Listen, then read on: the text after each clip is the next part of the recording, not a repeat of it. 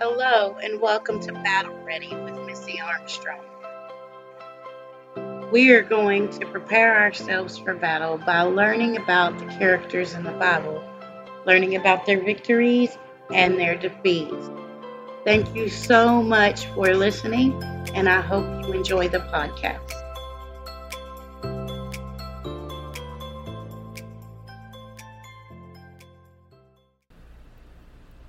Hello and welcome. My name is Missy Armstrong, and if it's your first time here, hi, we're so happy that you're listening, and we hope you get a lot out of the lesson today. If this is not your first time, welcome. Hello and welcome. My name is Missy Armstrong, and I'm so happy to have you listening today. We have been looking at Jacob, and we are almost to the end of the story of Jacob.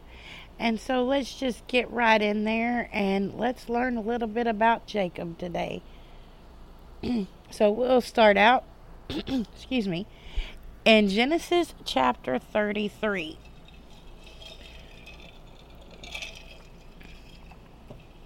Okay.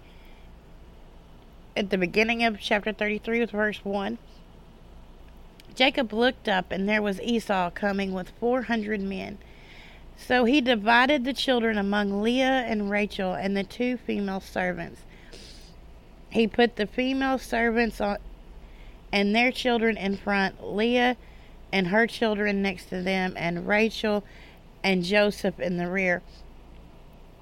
He himself went ahead and bowed down to the ground 7 times as he approached his brother. But Esau ran to meet Jacob and embraced him.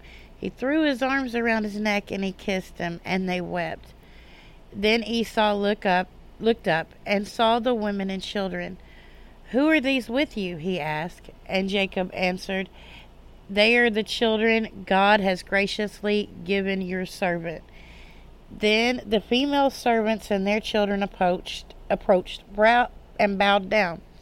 Then Leah and her children came and bowed down. Last of all came Joseph and Rachel, and they too bowed down. Esau asked, "What is the meaning of all these flocks and herds I met?" "To find favor in your eyes, my lord," he said. But Esau said, "I already have plenty, my brother. Keep what you have for yourself." "No, please," said Jacob. "If I have found favor in your eyes, accept this gift for me. For I see your face is like seeing the face of God. Now that you have received me favorably, please accept the present that was brought to you. For God has been gracious to me, and I have all I need." And because Jacob insisted, Esau accepted. Then Esau said, "Let us be on our way. I'll accompany you." But Jacob said to him, "My Lord knows that the children are tender, and that I must care for the ewes and the cows that are nursing their young. If they are driven too hard in just one day, all the animals will die. So let my Lord go ahead of his servant, while I move along slowly at a pace of the flocks and the herds before me, and the pace of the children, until I come to my Lord in Seir." Esau said, "Then let me leave some of my men with you." "But why do that?" Jacob asked. "Just let me find favor in your eyes, my Lord." So that day Esau started on his way back to Seir. Jacob, however, went to Succoth, where he built a place for himself and made shelters for his livestock. That is why the place is called Succoth. Because after Jacob came to Padam Aram, he arrived safely at the city of Shechem in Canaan, and camped within the sight of the city. For 100 pieces of silver he bought from the sons of Hamor, the father of Shechem, the plot of ground where he pitched his tent. There he set up an altar and called it El Ehad, Israel. After a night of wrestling with an angel, Jacob looked up, and there was Esau coming with 400 men. Jacob, still somewhat apprehensive, approached his brother, bowed down to the ground 7 times. Jacob had the birthright, and therefore, according to custom, was the superior. But this action of humility deeply impressed Esau, and they were fully reconciled. Esau offered an escort to his destination, Canaan, but Jacob declines. Eventually, Jacob crosses the Jordan, buys a plot of ground from Shechem, and for the first time on the sacred soil of Canaan, erects an altar. At that spot, he calls God his God, not the God of Jacob, but the God of Israel, his new name. Have you ever noticed that more often than not, when something happens to us, something happens to those around us? A changed Jacob resulted in a changed Esau. Many, though not all of our problems, are problems in ourselves which we project on others. When we change, others change. When you're going through life and you perceive an issue or you feel upset, a lot of times you will project that onto other people. Your facial expressions, your tone of voice, different things are projected to the people around you. And when Jacob went through the wrestling with God and all of these years of working for his wives, he changed. And he came to Esau in humility, bowing down before him. And because of this, Esau was also changed. Esau approached him with love and care, and as a brother that hadn't seen another brother in many, many years would. But this all changed because Jacob changed. Do you need to change things in your life for those around you? You know, if I wake up in the morning and my son comes in and he starts talking to me and I talk to him angrily, or I talk to him really short, or, you know, with a voice of just animosity, he's going to return that. Right? Or he's going to be like, what's wrong with you? Why are you treating me like this? That's what I'm talking about. You project that onto other people. And so take time to really think about what you're doing, how you're projecting. Are you always negative? Are you always sad? Can you not find joy? If you can find joy and you can smile, then you can make a change in others just by your positive attitude.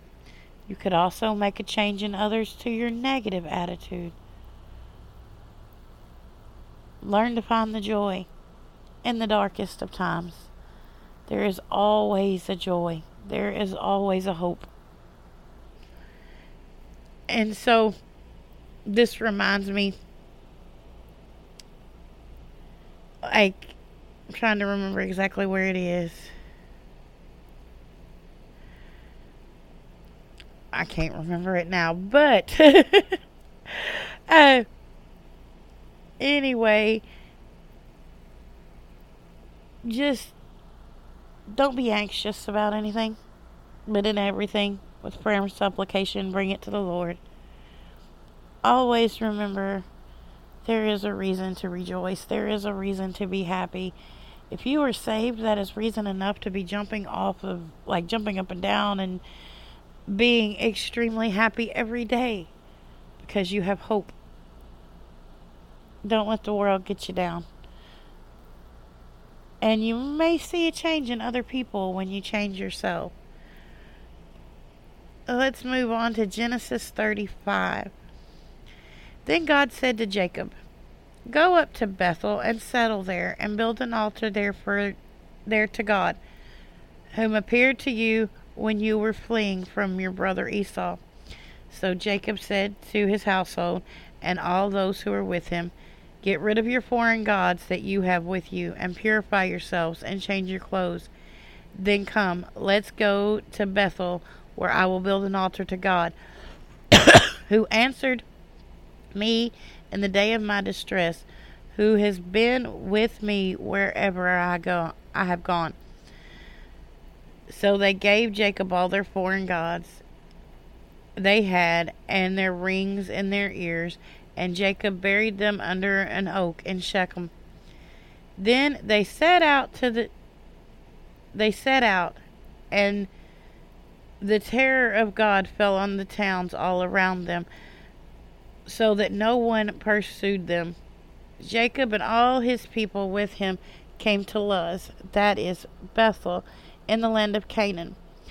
There he built an altar and called the place El Bethel, because it was there that God revealed himself to him when he was fleeing from his brother. Now Deborah, Rebekah's nurse, died and was buried under the oak outside Bethel, so it was named Elon Bethel. After Jacob returned from Padam Aram, God appeared to him again and blessed him. God said to him, "Your name is Jacob, but you will no longer be called Jacob. Your name will be Israel." So he named him Israel.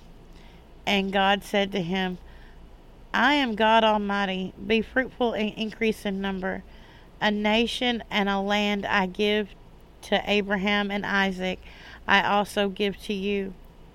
And I will give you this land to your descendants after you." Then God went up from him at the place where he had talked with him. Jacob set up a stone altar at that place where God had talked to him, and he poured out his drink offering on it, and he poured oil on it. And Jacob called the place where God had talked with him Bethel. Then they moved from Bethel, while they were still some distance from Ephrath. Rachel gave birth, and with great difficulty. As she was having great difficulty in childbirth, the midwife said to her, "Don't despair, for you have another son." As she breathed her last, for she was dying, she named her son Ben-Oni, but his father named him Benjamin. So Rachel died and was buried in Ephrath, that is now Bethlehem. Over her tomb, Jacob set up a pillar, and to this day the pillar marks Rachel's tomb. Israel moved on again, pitched his tent beyond Migdal Eder. While Israel was living in that region, Reuben went and slept with his father's concubine Bilhah, and Israel heard of it. Jacob had 12 sons. The sons of Leah, Reuben, the firstborn of Jacob, Simon, Levi, Judah, Issachar, Zebulun, and the sons of Rachel, Joseph and Benjamin. The sons of Rachel's servant Bilhah, Dan and Naphtali, and the sons of Leah's servant Zilpah, Gad and Asher. These were the sons of Jacob, who were born to him in Padan Aram. Jacob came home to his father Isaac in Marmi, near Kiriath Abba, that is Hebron, where Abraham and Isaac had stayed. Isaac lived 180 years. Then he breathed his last and died, and was gathered gathered to his people, old and full of years, and his sons Esau and Jacob buried him. Once again, we see that God is speaking to Jacob.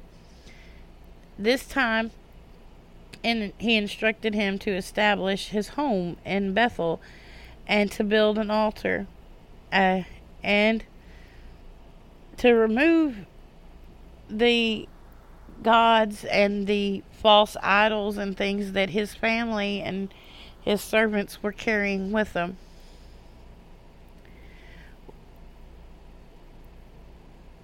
And he absolutely does what God wanted him to do. God said, get rid of your foreign gods. And so Jacob then told his people, get rid of these. And they did.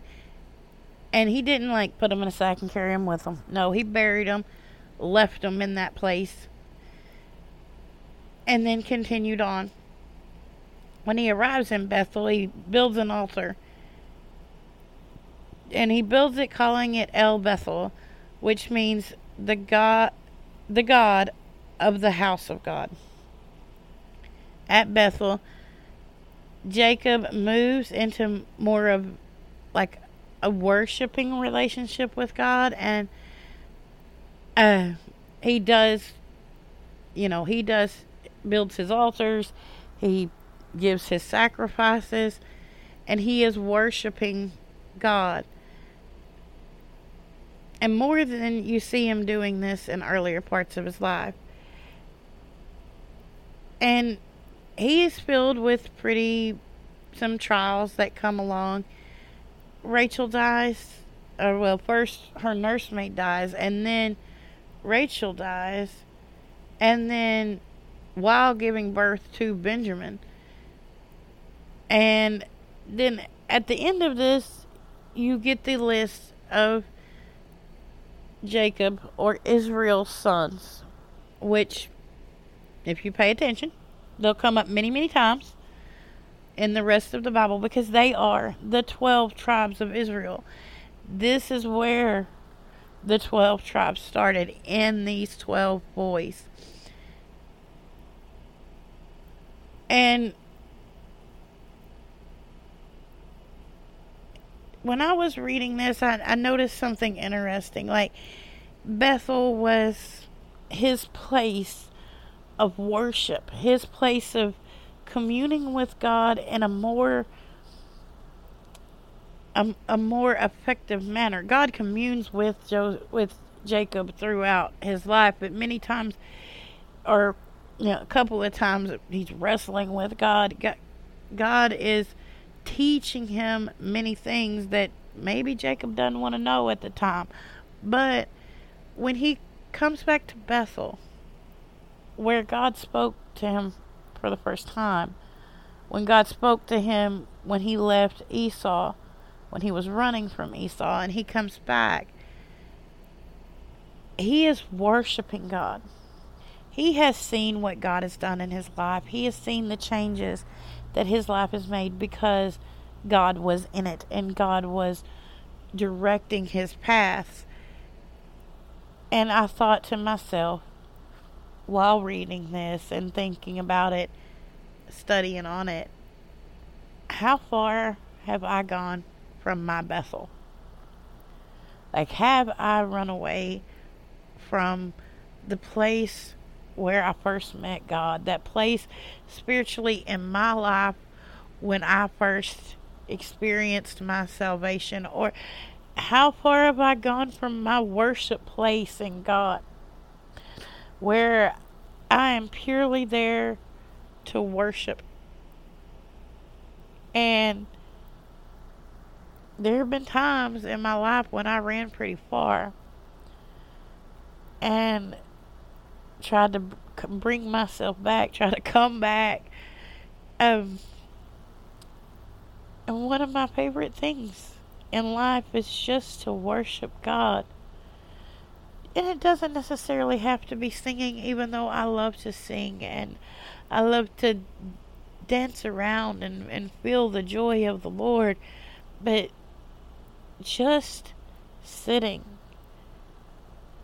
and praising God and thanking Him for everything. Just having a moment of silence in the presence of the Lord. Those are precious times to me. I hope you haven't traveled too far. Well, it's not really too far that you can't come back, but traveled far from your own Bethel, the place where you commune with God, the place where you talk to God. I hope that you can find your way back. And if you have gone, and if you haven't, and you are still in that place, thank God every day that you live in this place of worship, in this place of communication with Him. Sometimes we allow the things of the world to disrupt our relationship with the Lord, either by encroaching on the time that we spend with Him or encroaching on our thoughts while we're spending time with Him. But learn from Jacob and remember to worship God and have a relationship with Him. That is what He wants, a relationship. Today, God is always calling you back. God will be calling you back to that place of Bethel. He wants that relationship. He wants that place where He can speak to you. Don't wait. Today, make time to find that place. Make time to start your walk back if you've gone away. Make time to sit with God and worship and just praise God.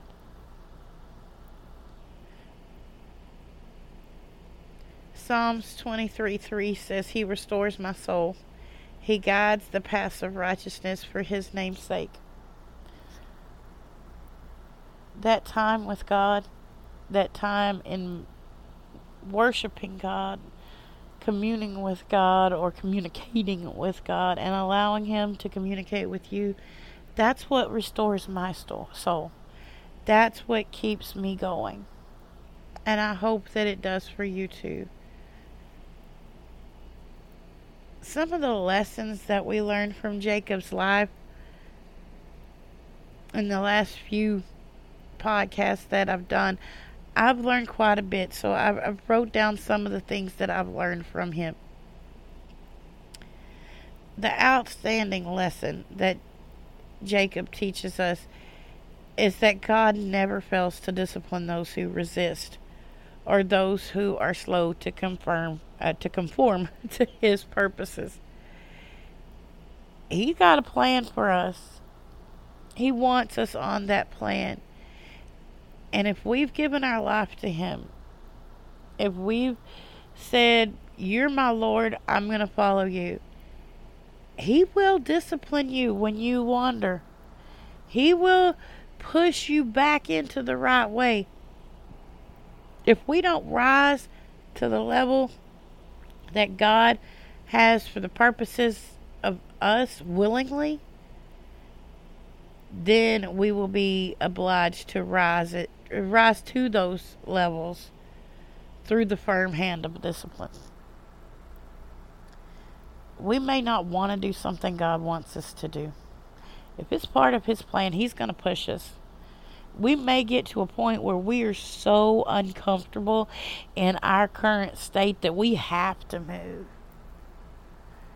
because God has a plan for us somewhere else. And this has happened. I will admit it. I am hard-headed, and this has happened to me and my husband before. We knew God wanted us to change. We knew God had a different plan for us somewhere else. But we were comfortable at the church that we were at. We knew our jobs. We knew the people. We were comfortable there. And God kept telling us, you need to go. You need to go. Move on. I have something greater for you.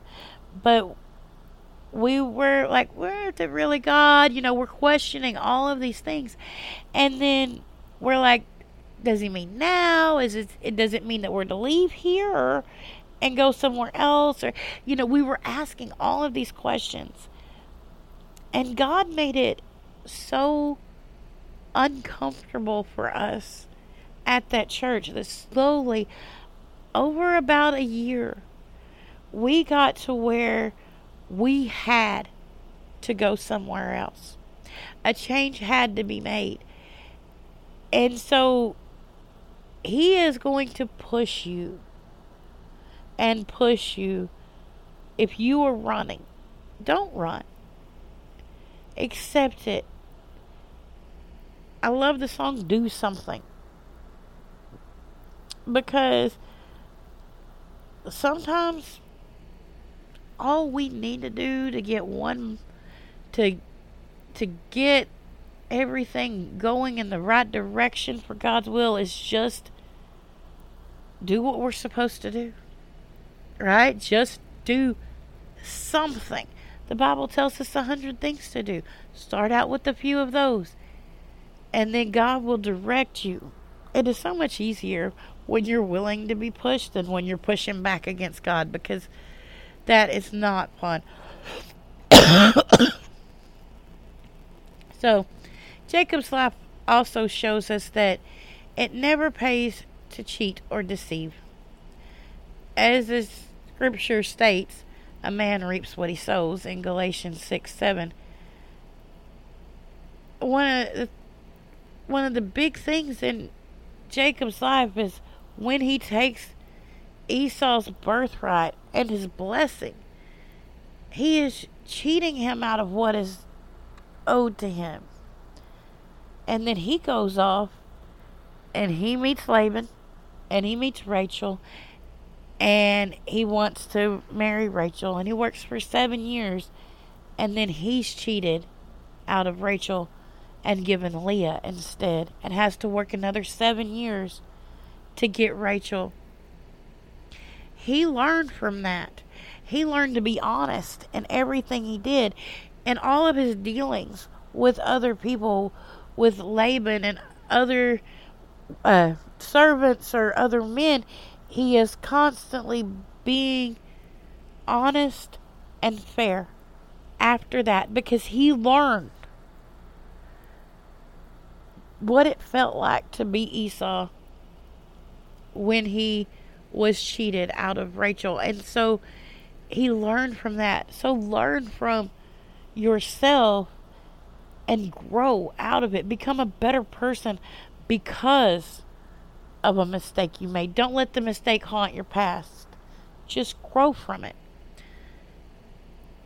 The 3 great milestones that we see in Jacob's life is the dream at Bethel, the long discipline in the lands of Laban, and the night in which the angel of the Lord wrestled with him and overcame him. That night, he truly learned humility. And he truly learned what it meant to be a man who is a man of God. Throughout Jacob's life, he made mistakes, because we all do. He's not perfect. But we can learn a lot from Jacob, because he can teach us all of these things. And one of the most important things is humility. My grandmother, whom I loved, probably one of my 3 favorite people in the world, used to always tell me, Missy, you are no better than anyone else, and no one else is better than you. You are simply different. You are not better than anyone else, and no one else is better than you. Everyone is different. We are all loved by God. We all have gifts that God has given us. And so don't be afraid to be humble, because being humble allows you to see the beauty in others, allows you to see the gifts of others, and allows you to see the true love and grace of God in your life. So as you go throughout this week, take these lessons from Jacob to heart. Be a worshiper.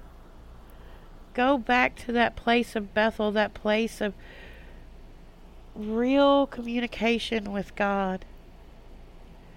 Don't afraid to be humble. And when given the chance to restore a relationship with another person, take it. Even if it does mean humbling yourselves in front of them. That is all that we are going to discuss about Jacob for this week. Next week, we will start talking about Joseph.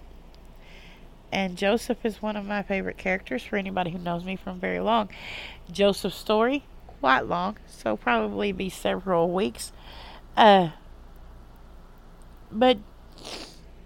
please, most important thing this week, humble yourself and then find that place of worship.